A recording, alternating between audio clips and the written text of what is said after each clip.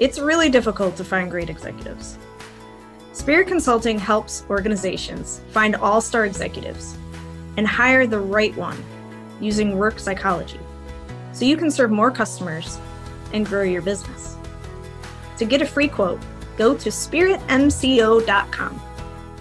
Enjoy the show. Welcome back to the Virtuous Heroes podcast. Today we have a great guest. I'm so excited, Kirsten, that you could join us on the VHP. The VHP, what?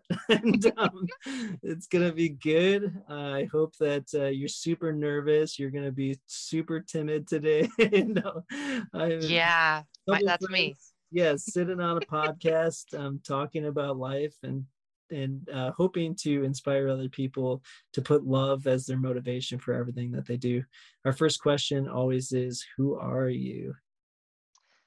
Who am I? I would say I am a fundraiser, a relationship builder, and my favorite is probably an opportunity creator. I think I love to help find reasons for people to give of their time and talent and treasure. And even if it's not for the organization that I represent, I think it's really important that we as community members do that. I'm also a wife and a bonus mom, I say. I think it sounds better than a stepmom. A bonus mom and a dog mom. And secretly a wannabe comedian. You might get some of my humor in this. You might not. My friends don't think I'm quite that funny. And then behind me, you might see I'm actually a fly fishing enthusiastic person. But my husband quickly learned if he takes me fly fishing in the cold, I don't love it. But so we tropical fly fish now. And so that's my jam. I love going places and finding exotic, beautiful fish to catch on a fly rod. I love that. Yeah, it reminds me of I like golf. I'm not like super in love with it, but if you're like talking about golfing in like 50-degree weather, like forget about it. That's not what I like at all. And so I could see what you're saying around fly fishing. I feel like that's super incredible. And I also love the bonus mom. Yeah. That's such a great way to rebrand that, and I'm definitely going to tell Hannah about that, and we're going to steal that and start using that. So thank you for that. It sounds better, right? I mean, the kids, there were 3, 6, and 9 when my husband and I started dating, and now they're in their 20s, and I feel like it was a badge of honor when I got a little keychain that said bonus mom instead of stepmom. And I was like, oh, I like that. I'll take that title. So I always have told people, if you say something nice about me, or you call me by a name that's nice, I'll answer as long as it's nice. So I was honored by that. So tell us a little bit about the work that you do in the fundraising realm. So my role at Child's Play, I'm the director of philanthropy and partner experiences. So really fancy way basically to say that I am the one creating the corporate relationships and individual relationships, asking people to entrust us with their money, whether that is from their corporation or from their own pockets as they give each month. I work with them to create a meaningful experience, to understand our mission and what we're doing inside children's hospitals. I think I also help lead other nonprofits in the sector too, right? As we're a team of nonprofits in the gaming space working to use games for good and understanding inside children's hospitals. What does it mean when you say you're bringing gaming inside a hospital, and how much does it cost to do that? So we're funding right now pediatric gaming technology specialists, which are positions inside hospitals that actually get to game with kids and use games as a form of distraction during procedures.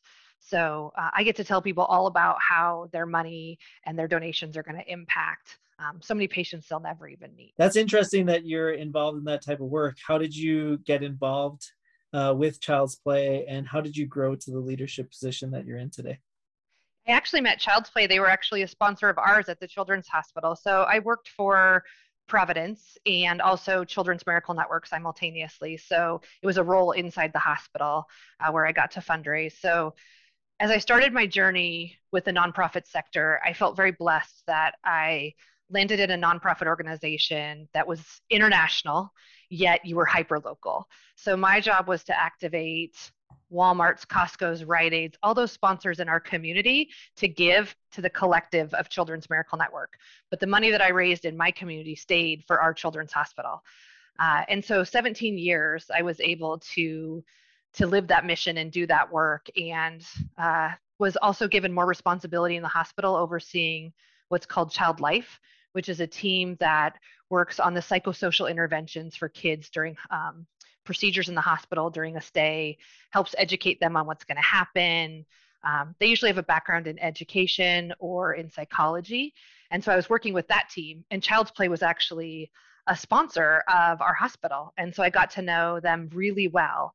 And I think, as you and I had talked before a little bit about my career journey, I think as my role changed within the hospital and I went through a job elimination, which I know we'll probably talk about a little bit more in this, that after months of kind of taking a break, I found Child's Play and reached out to them and was able to connect and join the team, and now learning a whole side of gaming that, while I knew it was good, I didn't know the impact it really would have inside our children's hospitals at this magnitude. So how do you know that, because you would probably, I would imagine that you have a lot of proponents against gaming, because, you know, it hasn't been the norm for most people that are baby boomers. You know, they're used to basically just being thrown outside and playing sports, etc., or, you know, whatever it may be. But I would imagine a lot of those people are in the leadership positions that you're trying to gain and garner support from. So just curious as to, like, how do you pitch it about how gamings are good for children, and how do you know that? Yeah, it's been an interesting journey, right? Because as parents, often we preach that only 1 hour of screen time, or how much is too much gaming, or games are violent, which is actually the way in which Child's Play was founded, was that gamers aren't bad, gamers do good. And our founders during that time, kind of like the rhetoric that was last year or the year before, you know, that gaming can be bad, we found gaming can be good. And we've done that on a few fronts. One is partnering with a company called EDAR, who rates games, and they work with Berkeley, and they have studied games to say what games can create cognitive interruptions, like to distract you from pain, right? So if you were playing a Mario Kart or an Overcooked, or a game that stimulates kids' brains in a way because it's high functioning and quick and fast, it can alleviate pain.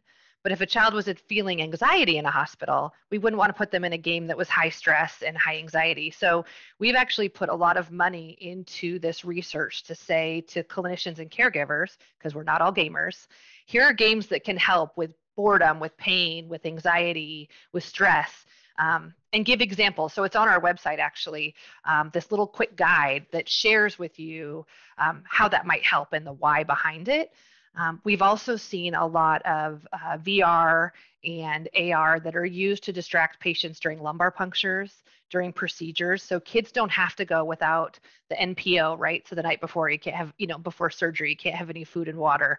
We can alleviate that because the child doesn't have to be sedated. And also, as a parent, nobody wants their child to have extra medication that they don't need. And hospitals are scary enough. So if we can meet them at a realm in which kids are comfortable with or find fun in, it can truly change the patient experience and the family experience. Because I don't know about you, but I've had friends who are like, oh, I had a really bad experience as a child in a hospital. I don't need to go to the doctor. I'm fine. I'm healthy. And that shaped who they were from that experience of how they see healthcare now. And so we want to avoid that for kids into the future, to understand that it's approachable and easy, and that we find ways for them to connect. Awesome. Well, thank you for sharing a little bit more about the operation of Child's Play, and how you kind of like make the decision on the types of games that kids would be playing for the different scenarios too. That's very interesting. Never really thought, you know, growing up playing Mario Kart, never thought about that and how that would apply in a clinical setting. So that's very cool. So, you know, this show is all about inspiring virtuous leadership. But before we go there, we usually take a stop and dive into the vices. You brought up a little bit about being let go from a position. Can you speak about some of the vices that you had to overcome in order to reach your present leadership capabilities? Yeah, for sure. So I think that when you work in the nonprofit sector, or I think any of us, even if you're not in the nonprofit sector, sometimes as we start our career or we're in our career, you're chasing something, right? You're chasing that next title, or you're chasing what that job might look like or what it might be. And I was so engaged and enthralled in the work that I was doing at the Children's Hospital. I think I didn't see the cost that it was coming at to me personally and for my family, right? And so, um, as I said, I was asked to lead other departments, and one of the departments had had 7 leaders in 10 years. And Yeah. you could tell they were a bit, I don't want to say broken, it's not the right word, but they were bruised and they were untrusting and they were craving leadership. And I was so excited to go in and help work with this team and try to find some healing. And what I didn't realize in the process, I could see so clearly where they needed to be, right? And that was part of my role, is like, I see the vision of where we want to go. I see how we can get there. And I clearly now recognize I rushed the process. And in doing so, instead of allowing the team to find their path and do some course correction, I kind of just straight lined it like we were going on I-90, and we need to get here and we need to heal quickly and then move forward on the next vision. And I lost a lot of trust in the team. The team lost trust in me, I should say, and were very apprehensive and nervous. And um, the hospital, while my job was going well on the fundraising side and the relationship in the community side, it wasn't going well over here. And they made a decision to eliminate my job. So I think when you talk about the vice to overcome, right, I was looking at embarrassment, bruised ego, fear, like all the things that come that are counter vices of like, what did I just do in my career and what just happened? 17 years of my life is gone, and it's all I knew. And I don't know, I felt like I always had that want to connect with people and my community and find people. And so I had to spend 8 hard months. I'd been there a long time. I was sent on my way with here's your job elimination, but I had to lean into the hard things, the humility and the patience and compassion.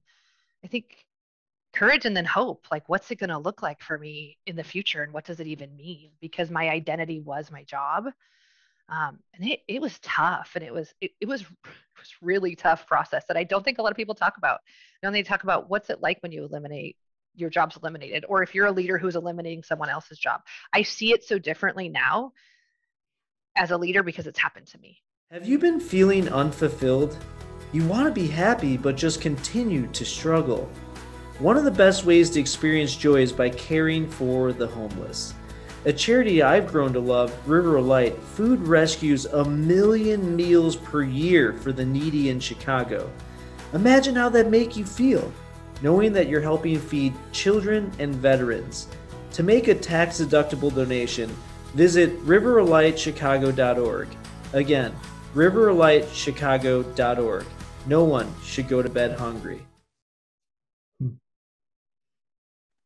Well, thank you for being vulnerable to even share about that. I'm curious as to, having gone through, and how long ago was that? It was June of 2018. So a little over 3 years ago. Yeah. So thinking about, because I would imagine with COVID that a lot of people's jobs, there's been a lot of people whose jobs have been eliminated. Mm-hmm. And there's also been a lot of people whose jobs have been repurposed as well. Mm-hmm. So just thinking, and I would imagine that a lot of people might either be in the middle of this journey or going to be in the middle of this journey shortly. So if you had to kind of go through that whole journey again over that 8 months of being without a job and kind of like going through that grieving process, is there anything that you would do differently? I don't know if I would say differently, but I definitely I share with others to lean into it because I really feel like I did lean into it hard. The uncomfortableness, probably the first 3 weeks, I would say what I would do different is not dwell. It happened on a Tuesday, June 5th. Like, you just don't forget that day, right?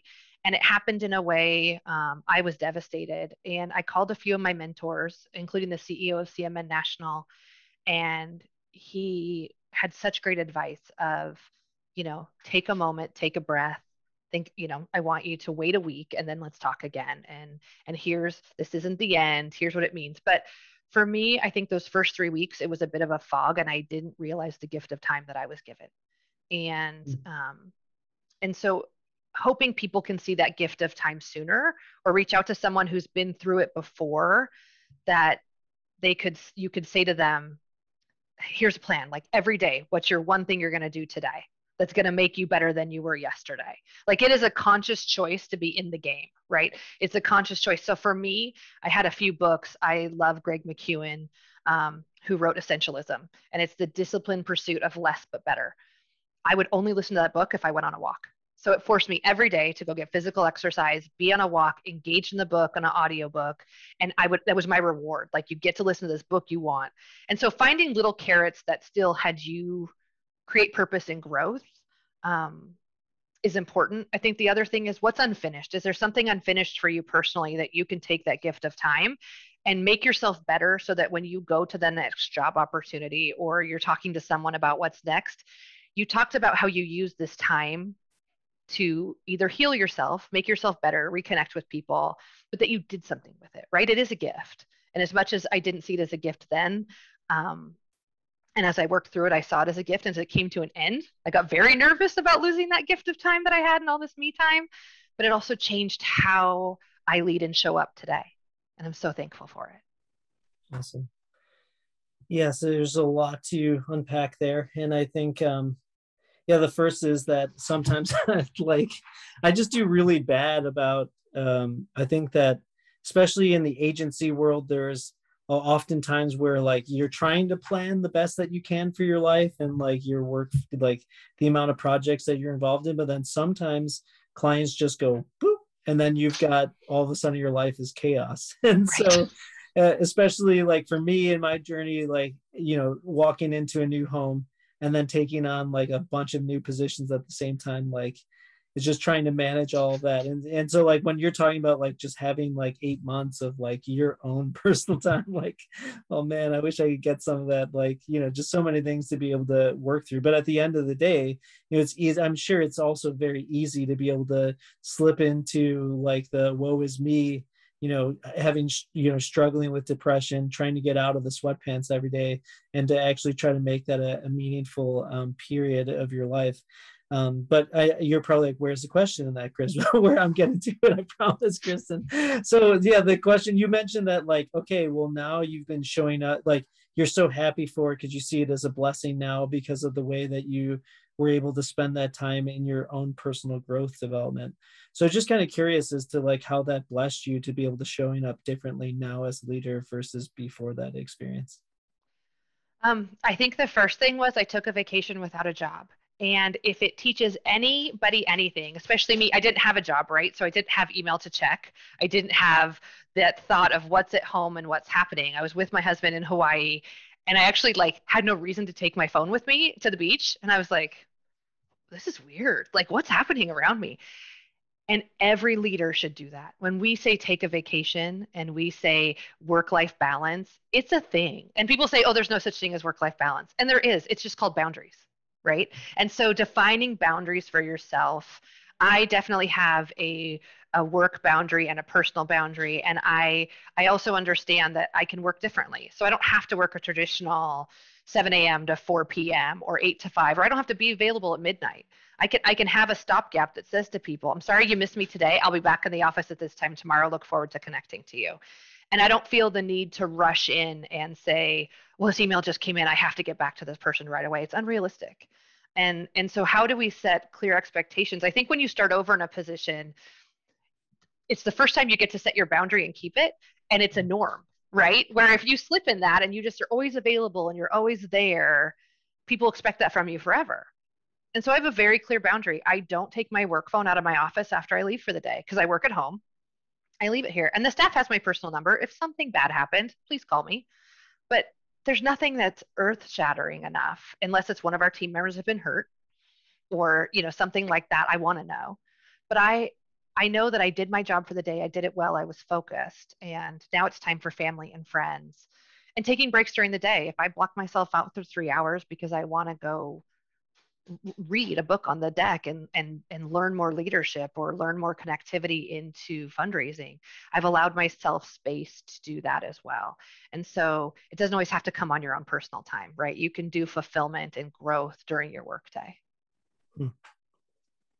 No, I love that as well. And I think that I'm definitely one of those people that's guilty of that I really, I've talked about this in a couple of the latest episodes, that I think that I get burnout because I really am like available 24/7, and I can see how it is detrimental to my family of like, you're trying to be connected with your loved ones, and then you get in bad email of, like that something isn't going right with the client, or whatever it may be, and it like puts you into a bad mood, and then you're struggling to be present versus like, okay, I need to go take care of this, instead of just like, what, it's okay, like I can let that go, and I can pick that back up when I need to pick that back up, and trust that everything is going to be okay without you having to be present 24/7. Because as we're talking about, then you struggle as a person to be present in the situation that you're in. And yeah, I think that when you were talking about being in Hawaii without your phone, that's funny because